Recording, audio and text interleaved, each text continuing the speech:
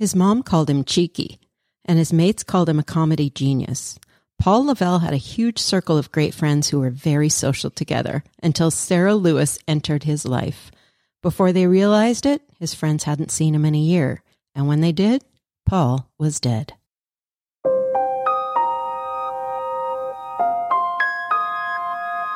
This podcast contains adult themes, language, and violence. It is not suited to all audiences and may be triggering to some.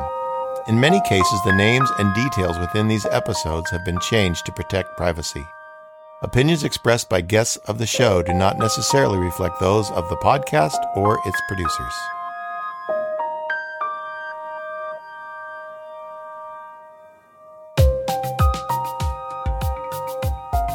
Welcome to Isolated, a podcast about male victims of domestic abuse and control, as well as those suffering as a result of parent alienation syndrome. We are not therapists or experts in this field, but seek to bring these issues to light and provide awareness of early warning signs of abusive behavior and resources for help.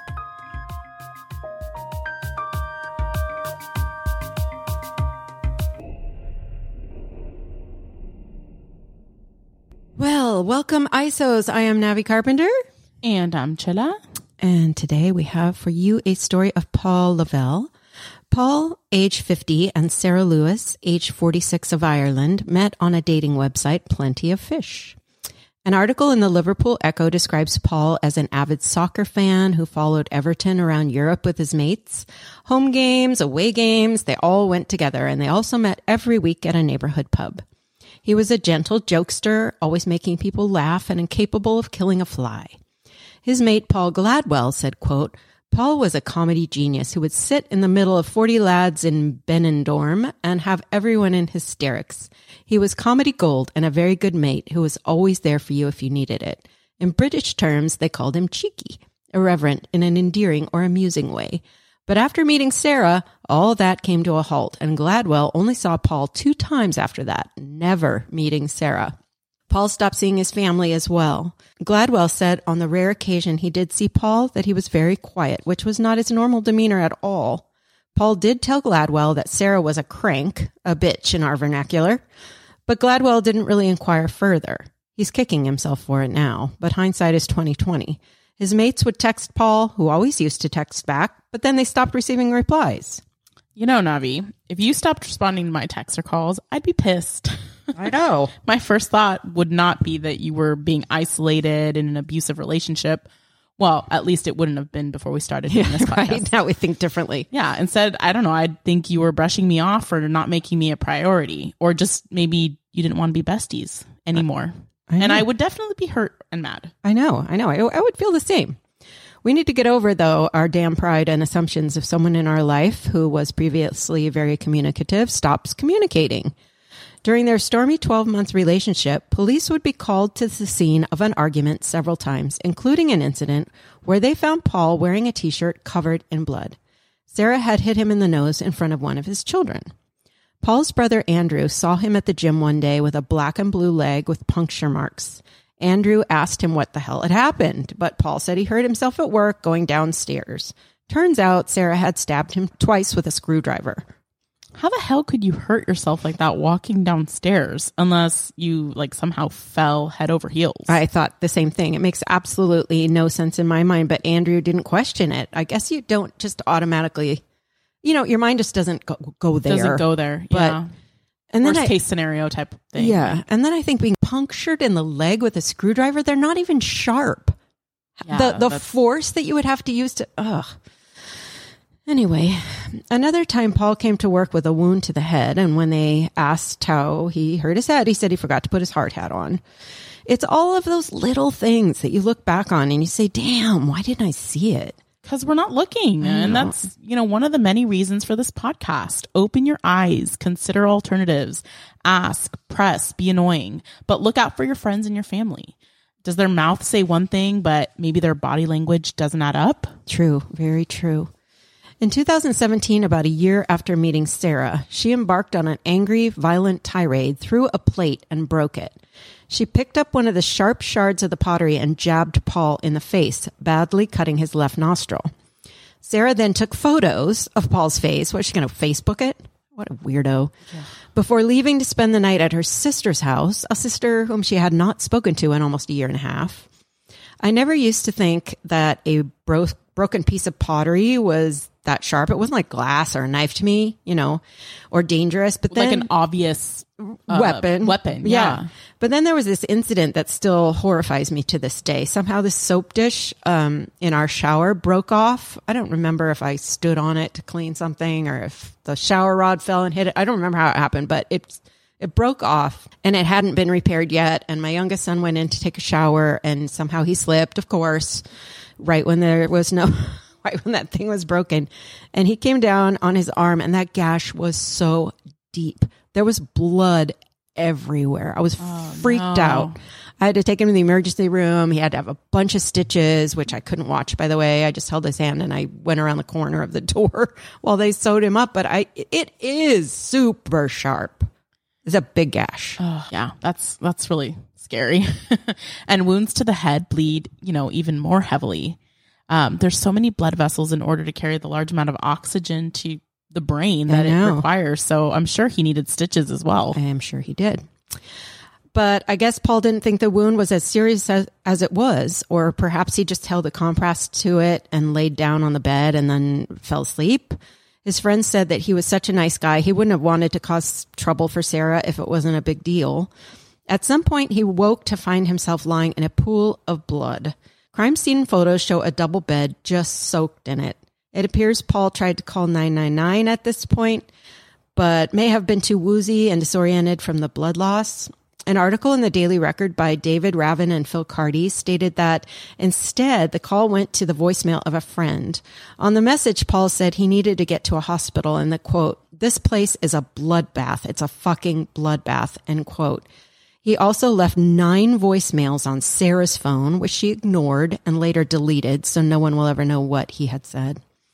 Paul bled from the wound all night, and in the morning, Sarah returned to the flat to find Paul dead in the bathroom. Oh my gosh. When Paul Gladwell, one of Paul Lavelle's best friends, and because this is so confusing, I'm just going to start calling him Gladwell. When Gladwell got the call that his friend might be dead, he drove to his house and found Sarah sitting in the back of a patrol car, laughing her head off on her cell phone.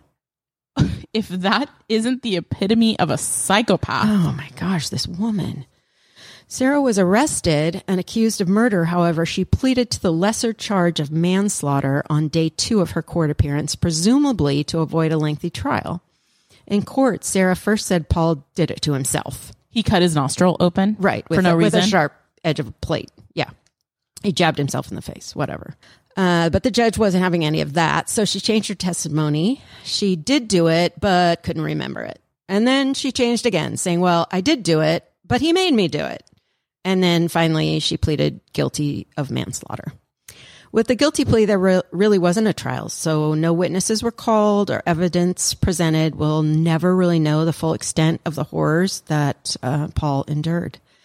In a Daily Mail article, Tanya Griffiths, one of the prosecutors, said, quote, "We submit this was a deliberate and premeditated attack, not planned but premeditated, in that she threw the plate and shattered it before picking up the shard," end quote. So because she had to bend down and pick up that sharp object, she predetermined to hurt him? I guess so. I mean, what would they have called it if she just threw the plate at him and, sliced his face that way? I'm not very knowledgeable about all the different types of criminal charges. I should get more in tune with them, but I've not had much experience. Well, there's a lot of details that go into it. I know. But anyway, Sarah was jailed for 7.5 years at Liverpool Crown Court in January of 2018. In a Daily Mail article by Amanda Cashmore, Paul's son Jake, who was 20 at the time, pulled on heartstrings when reading a victim statement to the court. Will you read it, Chilla? He said, quote, "Losing my dad has caused me more pain and heartbreak than I can put into words. I struggle to deal with the fact I will never see, hear, or feel my dad again at a time when I need him most. We have not only lost a dad, we have lost a friend and a role model. Throughout my life, I will always have a part of me missing," end quote. It's so final and so senseless and sad. Sarah's defense attorney also read a statement. Go ahead and read that as well, Chilla. Dorian Lavelle Pink said, quote, Through me, Sarah Lewis wants Paul Lavelle's family and friends to know she is deeply, deeply sorry for what she did to him and how her actions have affected his family and so many others. She too will have to live with what she has done for the rest of her life. End quote. Wah. Like, that's sufficient. She will still have a life. Yeah, she has to. You mean she gets to live with it? He died with it. Detective Inspector Allison Woods of the Myersfield Police issued a statement regarding domestic abuse that read, quote, I would like to thank Paul's family for their bravery and courage during this ordeal and assure anyone who is involved in domestic abuse to come forward and speak to people who can help the situation before it escalates. Domestic abuse can happen to anyone at any time, regardless of gender, age, and sexuality. It is important for people to recognize when it is happening to them and that confidential support and advice is available to those who need it, end quote. Bob Blackwell, along with Paul Gladwell and other friends, started the Paul Lavelle Foundation to support the family. Bob did an interview on Talk Hub July 12, 2020 about his friend. His accent is so heavy it's a bit hard to understand, but I believe he said that when they started the charity, it was initially to support Paul's family and also to get people out and running and moving and doing healthy things in life, because they felt like, I don't know, if you're doing those kind of things outside the home together as a family, that you'll have a better emotional family life inside the walls of your home. Something like that. Yeah, you can hope. That might work. He said that, like Paul, too many men are opting out of telling anyone about their abuse, and they are wondering why. He said, quote, the silence is fueling the violence and it has to stop, end quote. That's really a good way to put it. It really is. Paul said that even throughout the COVID lockdown, when abuse was more prevalent and being highlighted in the news, the word male was getting erased. He said it's not a gender issue. And he says that 18% of men living on the streets in Ireland are there because of partner abuse. Bob stated that most men that leave abusive relationships lose everything, their homes, their children, and thus things have to work differently. While sitting down with Paul on a rare day when they saw each other, Paul told Bob his life was pretty much, my whole life is crap right now. Bob said he didn't pry. He didn't ask questions, and looking back, he's kicking himself, thinking that Paul wanted him to press, to pull it out of him. One gentleman who came into their shelter was just sobbing, sharing his story. He said he went to the police and they didn't believe him, and his wife flipped everything around, saying that he was the abuser. We've heard that plot twist so many times now, it's not even a twist anymore. It's the inevitable conclusion. Right. But that storyline did have a plot twist. This gentleman's young daughter told police she kept a record of everything her mom did. She handed her diary over to police, and they reversed their erroneous assumption that the male was the perpetrator. So again, ISOs, document, document, document. Even if it's abuse against someone else, you could be the proof they need. Totally. Bob also thinks that a lot of men and women think that if it isn't a punch, then it's not abuse. So they don't come forward at all, which couldn't be farther from the truth. No, it has to be a hit. Remember Amber Heard telling Johnny Depp in episode 8 and 9, I didn't punch you, babe. I hit you. I did not punch you. Semantics. Bob said that the police searched Paul's home and didn't find his phone, didn't get phone records or anything like that since the trial wasn't happening. But Bob found the phone after the police had gone, and true to alienation and isolation style, Sarah had either erased or made Paul erase all of his close friends' contact information. Wait, didn't you say he called a friend the night he died? Yeah, but he must have either had that number memorized or went to the incoming call log and found the number, or pressed redial or something. I don't know. Bob cautions men to look out for their mates. Take note if they drop off the radar. Check on them. And he says you are not less of a man if you speak up about the abuse. You have to tell someone what's happening, and those on the receiving end of that disclosure need to be accepting and supportive, not mocking and dismissive. So, Chella, let's review the signs of isolation for our ISOs to look out for in their friends. Right. So if your friend or family member has always been communicative or talk, text, or email and gradually or suddenly stops without saying why, that's a warning sign. If your friend or family member always used to attend a weekly meeting, outing, or function but no longer shows, that's a sign. If your friend or family member comes to occasional family events but never brings his domestic partner, that's a sign. If you contact your friend or family member and they never respond, that's a sign. If your friend or family member starts wearing long sleeves all the time, long pants, etc., even if it's the midst of summer, that can be a sign. If they keep showing up with injuries and passing them off as accidents, especially if you find them hard to believe, that is a sign. Yes, bear all of that in mind. And then approach your friend or family member with your concerns. Better safe than sorry. Paul's loved ones keep asking a question they will never have an answer to. Why didn't you talk to me? Why didn't you come to us? As a friend, you have a duty to keep your eyes open and see beyond words or lack of words. Gladwell, who is now the co-chairman of the Paul Lavelle Foundation, said men are almost 3 times less likely to tell anyone about abuse as women. Gladwell says he saw Paul a lot more when he was with his previous girlfriend, who was a wonderful woman and mother to his children. The first time Gladwell saw Sarah was in court. He said, quote, "She came bouncing in, nonchalant and aggressive looking, staring daggers at everyone. And I thought, oh my God, how did you wind up with her?" End quote.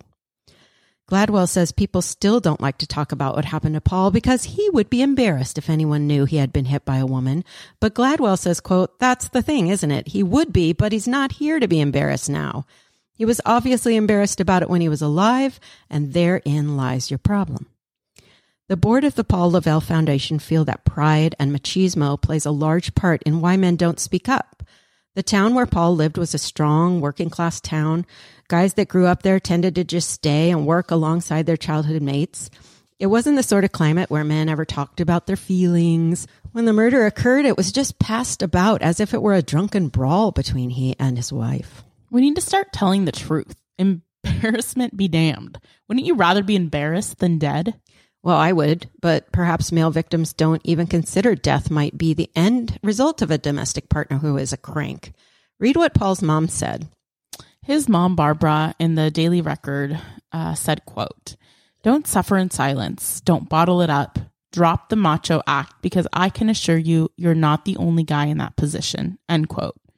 Andrew, Paul's younger brother, said the number of men contacting them at the foundation has been, quote, "enlightening and shocking. There's a mixture of embarrassment and shame about being beaten up by a girl. We need to get over that." End quote. Yeah. Gladwell said in a Metro UK article, "It is a silent issue. There is a terrible male silence, one which Paul sadly chose to take. He had a large network of friends, but no one knew his issues until it was too late. It's a common trait that needs to change." End quote. Gladwell also said that the group of mates they all hung out with were a loud, boisterous crowd and ribbed each other unceasingly, always joking. It was always meant in fun, and no one took the jibe seriously, yet he fears that the dynamics of such male relationships hinders truth, and that Paul may have felt his mates would laugh at him for not being able to handle this woman. An article by Kelly Gonzalez in mindbodygreen.com talks about a case study of 4,000 men in the UK, Canada, and USA, in which they were surveying regarding their perceptions of masculinity and emotions. Let's talk about some of those findings, Chella. I'm just going to read it so I get all the stats right. No, they're hard to remember. The article states, quote, "What they found is most men know expressing their emotions is important, but they still feel like they're punished for doing it. A whole 77% of men say they see talking as an effective way to deal with their problems, and 76% know it's good for their mental health. Even so, 58% of men feel like they are expected to be, quote, emotionally strong and to show no weakness, end quote. And 38% of men have avoided talking to others about their feelings to avoid appearing unmanly. Over half, 53% of American men between ages 18 and 34 say they feel pressure to be manly, and 22% of those in this age group say they're always or frequently mocked for, quote, not being manly enough. These pressures come with real consequences. 39% of men say they, at times, change their behavior to appear more masculine, with 10% saying they do it, quote, frequently. More than a quarter of men, 29%, say they've purposefully not shown emotion or held back from crying in front of others in order to preserve their masculinity. And 22% say they're unlikely to talk to someone even if they're dealing with a problem they're having trouble coping with. 1 in 5 men, 21%, don't have anyone they can talk to about their problems or say they don't like talking about their problems. It sounds like society has done males a great disservice in perpetuating the stereotype that they always have to be strong. One of the things I love so much about my hubby is he's so vulnerable. It doesn't make him any weaker or less manly to me. It means I can know him and therefore accept all of him. And it makes him feel seen and accepted. Clinical psychologist Christina Hallett, PhD, wrote, quote, "Every time we are frustrated, disgusted, or uncomfortable with a man appearing weak or sensitive, we contribute to the problem. We need to champion vulnerability. That means allowing men to have feelings, to cry, and screw up without calling into question their manliness. It's time to redefine manhood to celebrate emotionality and softness, and it's up to all of us to uphold this new ideal." And I'm going to flub up the pronunciation of this name, but Chimamanda Ngozi Adichie is an award-winning author who said, quote, "By far the worst thing we do to males by making them feel they have to be hard is that we leave them with very fragile egos," end quote. The term toxic masculinity gets tossed about quite a bit these days, equating to a set of behaviors that are defined in part by tough dude behavior, appearing hard with a stiff upper lip, and burying emotions and distress. It intimates that anything other than that makes a man appear weak or feminine. Some men have a better emotional toolbox, allowing them to share with friends and family that something is going terribly wrong in their life, while others just keep it hidden. Wade Davis, former NFL player, speaks at big corporations like Netflix and Google. Read what he said regarding his approach to a solution. In a New York Times article by Maya Salam, she said Davis feels there are no better messengers to help men confront these issues than other men. Davis said, quote, "I don't think it's the work of women. I think it's the work of men like myself who need to be talking to our brothers, fathers, our friends. It's individual men who are going to have to, at some point, decide how to define manhood and masculinity for himself," end quote. Yeah, so, I suppose we apologize that we're women talking about this stuff. If it's more helpful to have men talking about it, but men aren't talking. And so we are doing what we can until we'd love to have a third co-host on our podcast that's a man. So if that's you, let us know. Yeah, give us an email or something. And we would love to hear your stories, your insights, anything you have to share that could help others. So please email us as well. We can share your information anonymously, and we would love to do that so that we can all help each other. To that end, remember that Metanoia, our therapy group that we support through our Patreon page, is a place that is helping men get together with other men in group therapy sessions to help them realize they're abused and to develop a safety plan and find a way out. So if you can support us through that Patreon page, we can support other men who can't afford therapy otherwise. The Paul Lavelle Foundation aims to give men a safe place to discuss their abuse and get help. Also, part of the reason friends and family created the foundation was to get Paul's story out, since there was no testimony at trial, and create awareness that this wasn't just a murder. It was an ongoing domestic abuse situation that only ended because Paul was dead. We will put a link to the foundation in our show notes. Please consider donating to their cause. We will also put links to all the supporting documents associated with this episode. As always, ISOs, we pray for your welfare and healing. Until next time, be safe, be strong, and survive.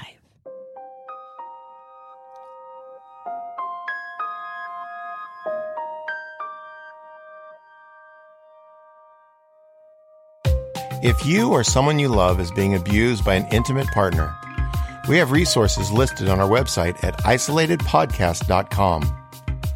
If you have an experience, expertise, or advice you'd like to share, please send an email to notalone@isolatedpodcast.com or visit our website. Your privacy, should you desire it, is a top priority for us. You can support the work of this podcast and help fund much-needed therapy for men who can't afford it by becoming a member through our Patreon page at patreon.com/isolated podcast, which also gets you perks and benefits unavailable to non-members. You can cancel at any time. Your 5-star review on iTunes will also help promote the show and help listeners find the podcast. Thank you so much for your support.